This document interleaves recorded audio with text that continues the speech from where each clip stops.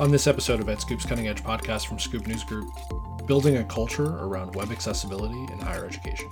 This is EdScoop's Cutting Edge podcast. Every other Tuesday, we dive deep with decision makers on what's next in higher education IT and online learning. I'm your host, Jake Williams.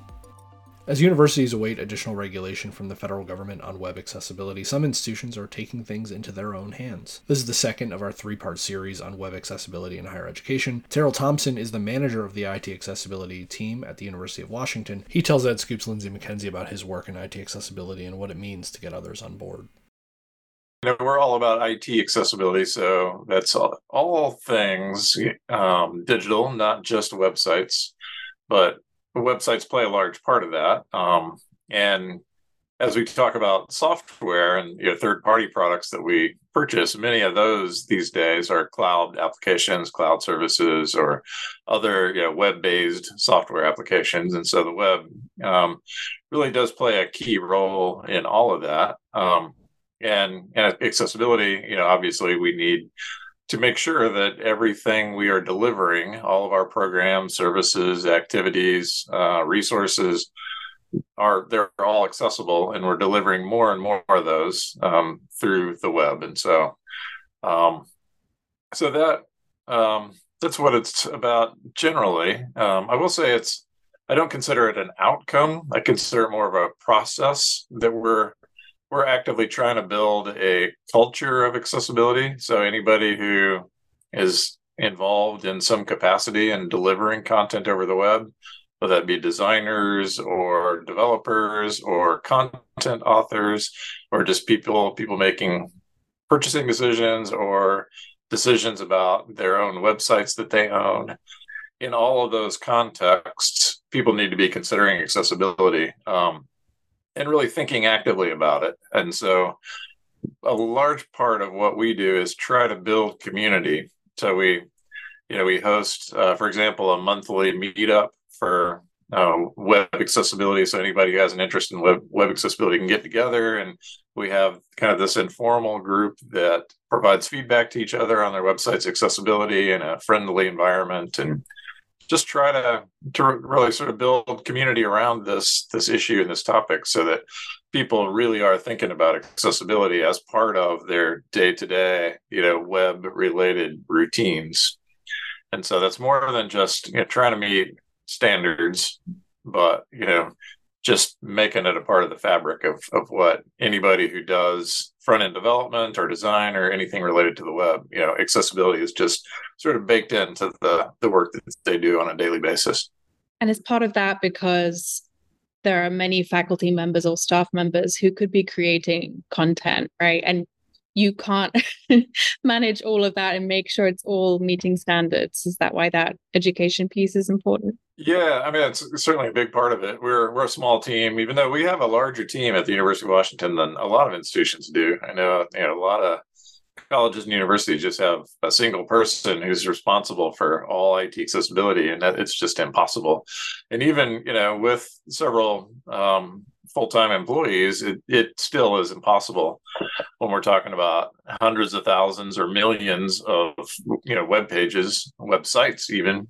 And yeah, so everybody needs to take ownership of that. And it can't be, just the mentality that it's a one and done, it's not a checkbox to say, yeah, we met, WCAG 2.1 level 2A. Now we move on to the next thing. It's any time you're doing, agile development, adding new features, adding new content, you need to constantly be thinking about the impact that this is going to have on your users, and think broadly about who your users are.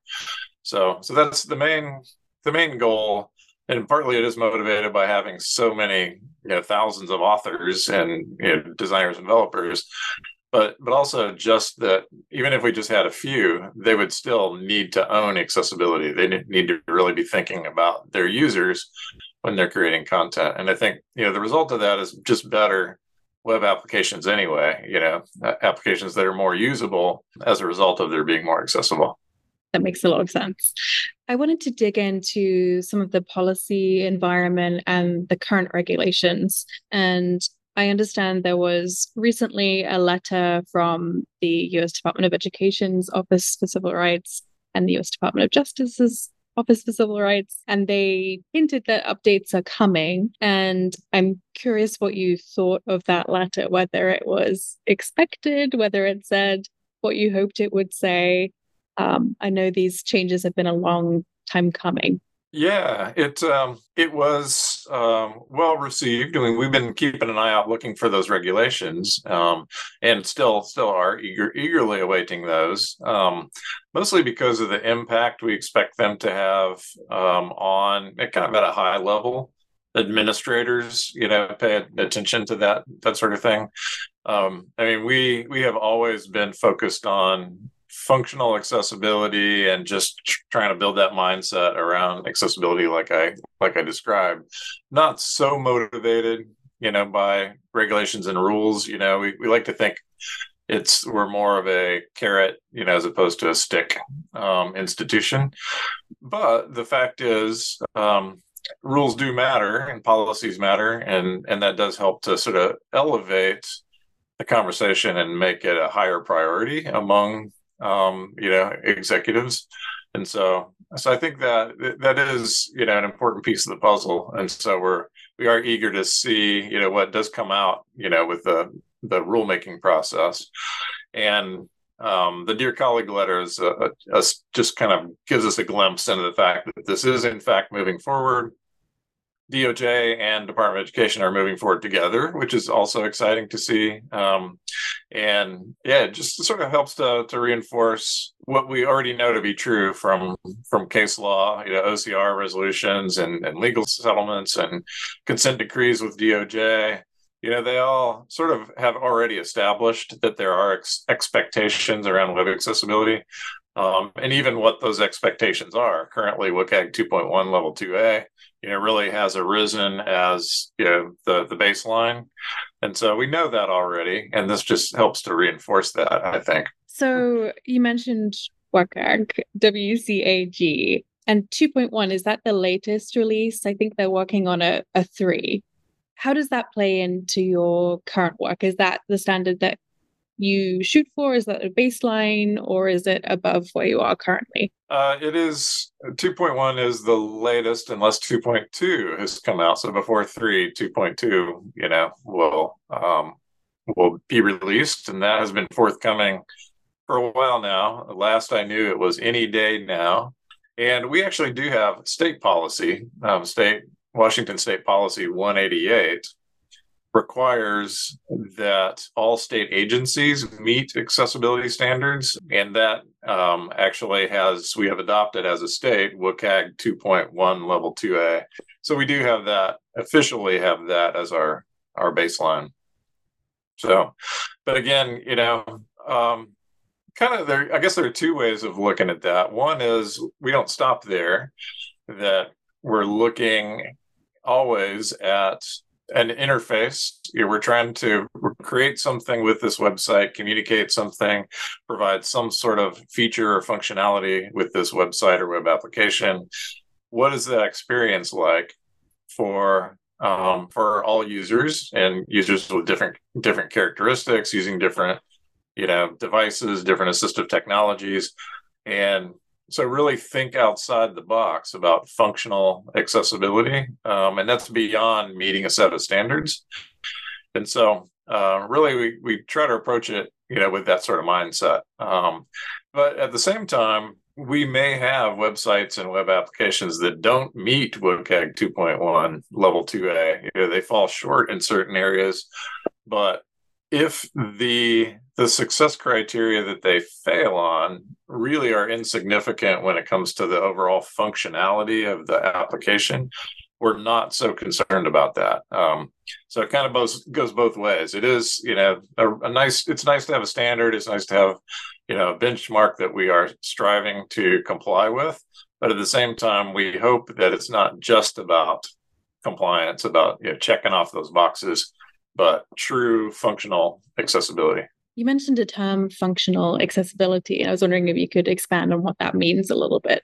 Yeah, when we're reviewing, particularly this comes into play with third-party products, web-based applications, and so forth. And if we're going to review those for accessibility, then we'll sit down with whoever it is at the university who owns that product, and we'll work with them to identify functional workflows. So a person who is using this application is expected to be able to do these things with it. Like here's the top 10 functional workflows for using this application.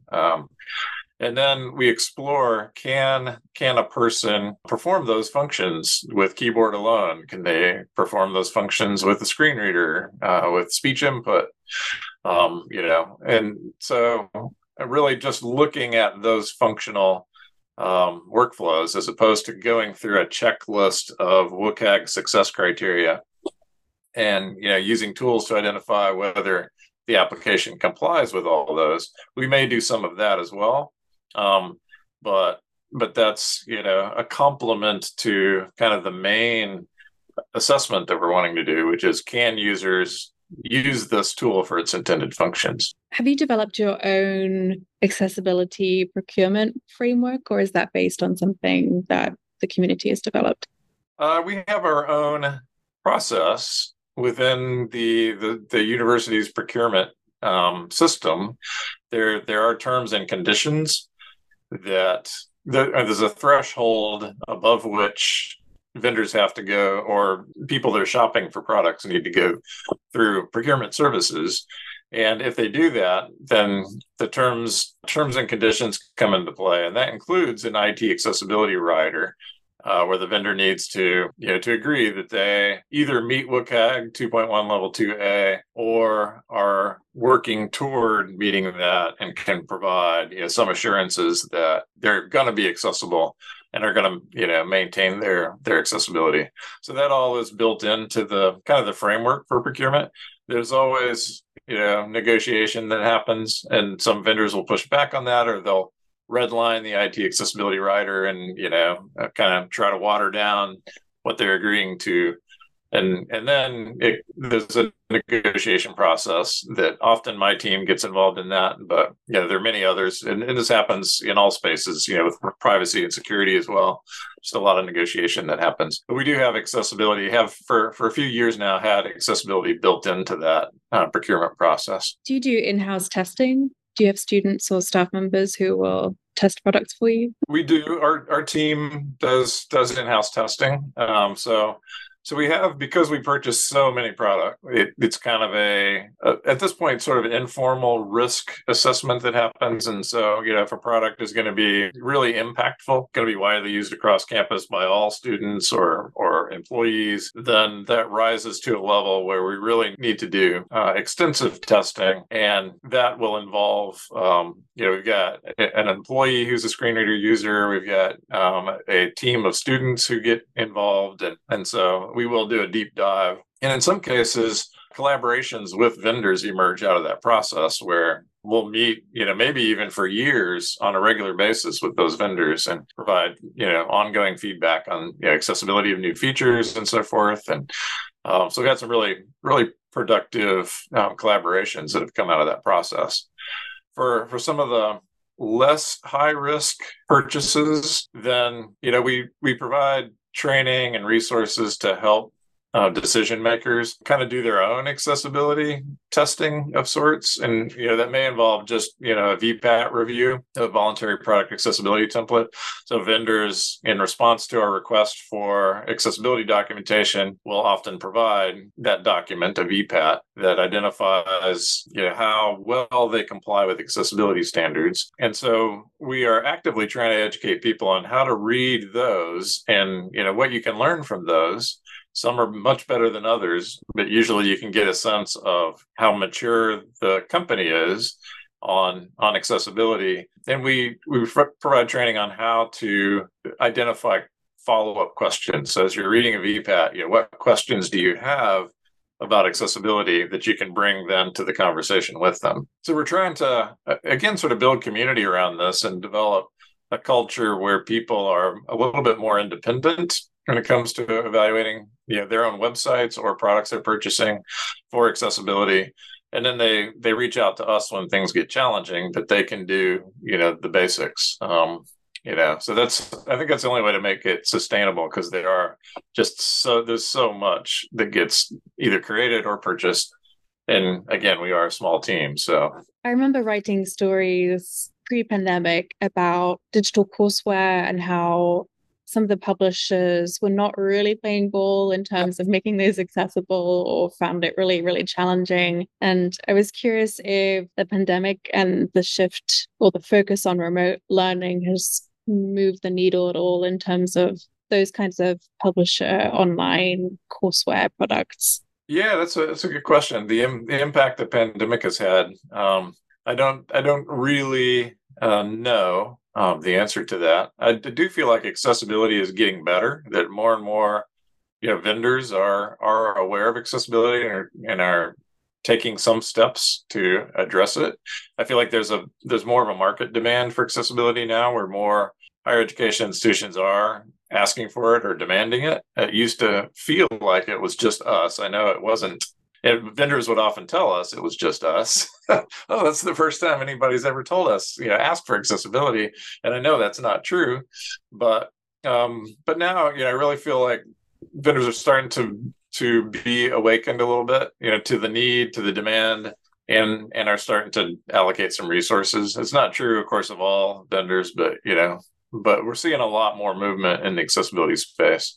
And, if you look at A11yjobs.com, which is a central repository for digital accessibility related jobs that are available, there are a ton these days of companies that are hiring people or looking to hire people that have accessibility expertise. And so I think that really speaks also, to the fact that companies are paying attention.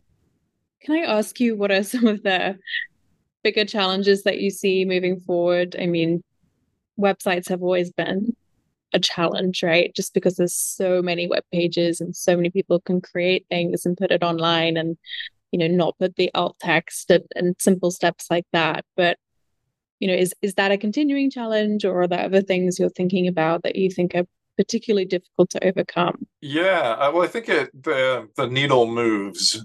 We actually are just wrapping up a research project where 10 years ago we did a project where we were looking to try and figure out what the best predictors of web accessibility in higher education in the United States are. And so we evaluated institutions' accessibility, just 10 web pages at each institution in the United States. And then we gathered a bunch of other data about those institutions, like do they have an accessibility policy, and what kind of policy is it, and so forth. And which of these variables that we have collected have an impact on accessibility was kind of what we're exploring. But in the process of doing that, we did that accessibility evaluation just on 5 really simple accessibility measures, whether there are headings, the percent of images that have alt text, the percent of form fields that have labels, whether there is a Lang attribute on the HTML element, so identifying the language of the page. And is that 4 or 5? I think there's landmark regions, whether they're using ARIA landmarks or now, and this wasn't a thing 10 years ago, but HTML semantic elements, to identify different sections of the page. So we looked at that 10 years ago, and then we're doing a 10-year follow-up of the same study. And we have found that on those measures of accessibility, the results are much better now than they used to be. That we're hitting close to 100% of web pages in our sample that have headings and that have landmark regions identified. Alt text on images is not 100%, but it's much better than it used to be. And as are the other variables that we looked at are all much, much better than they used to be. But as we get into web applications being much more complex, that isn't necessarily great still. Like we've done other research looking at navigation menus across websites in higher education. Very few of those are coded properly, for accessibility. So, the more interactive something gets on the web, then the more challenging it is to make it accessible. And so we're always kind of playing catch up. I think there will be a day probably when all navigation menus are accessible, but something new will take the place of that will present accessibility barriers. So I'd like to get to the point where innovation and accessibility happen together. So, whenever we're building something, we figure out how we can do this for all users, while we're building it, while we're innovating, as opposed to accessibility coming after the innovation. And I do feel like the gap between those two is getting smaller and smaller, but we're still not there yet. It feels like accessibility is having to patch things still, more often than it should be. Something you said there reminded me of, I think it was Berkeley, or that famous lawsuit, big argument about captions on videos. And I know that captions now can basically be automatically generated. And I'm curious if there are tools or AI powered things that are helping you in that accessibility work now that you're using or that you are exploring. Yeah, I think I keep a close eye on that because I do believe that we have millions, maybe even billions of people that influence digital accessibility, either as designers, developers, mostly as content authors, people who create digital documents and then, save a PDF that doesn't have all the stuff that it needs to be accessible because they have no idea. And we're never going to educate all of those people. So if artificial intelligence can step to the plate and can help, same thing with video, captioning video, we're never going to there's so much video out there. We're never going to get it all captioned. But if technology can do at least some of the heavy lift, then that is where we need to get to. I would say at this point, even automatic captioning, although it gets more accurate all the time, it still isn't there yet. And even YouTube, we have a tool that I've developed called YouTube Caption Auditor. It's available on GitHub. It looks at a given YouTube channel and then returns a report on the videos that are captioned within that channel. And we use it for prioritizing captioning efforts. So if you've got a YouTube channel, it's got 200 videos and only half of those are captioned, then which ones do you want to focus on getting captioned first? So you can get a bunch of data back from YouTube and then sort it in different ways. And maybe you decide based on traffic, I want to caption the most frequently visited videos.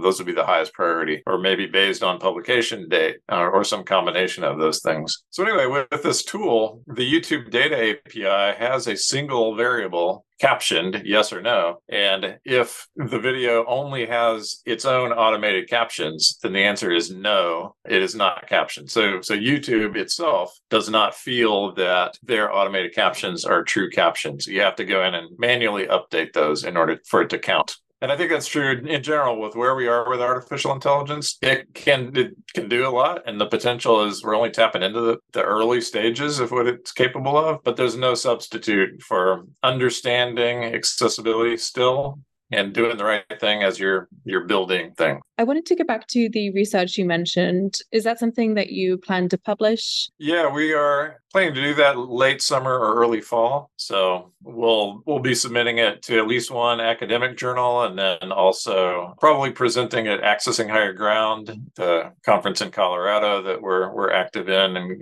go to every year. That's a really good audience for that. Probably EDUCAUSE also. We may try to get the word out to EDUCAUSE. Once we're finished with the project right now, we're still doing statistical analysis and trying to figure out what we have learned from all the data that we've gathered. And then on the policy side, I know we kind of steered away from that, but was there anything I didn't ask that you wanted to zoom in on a little bit?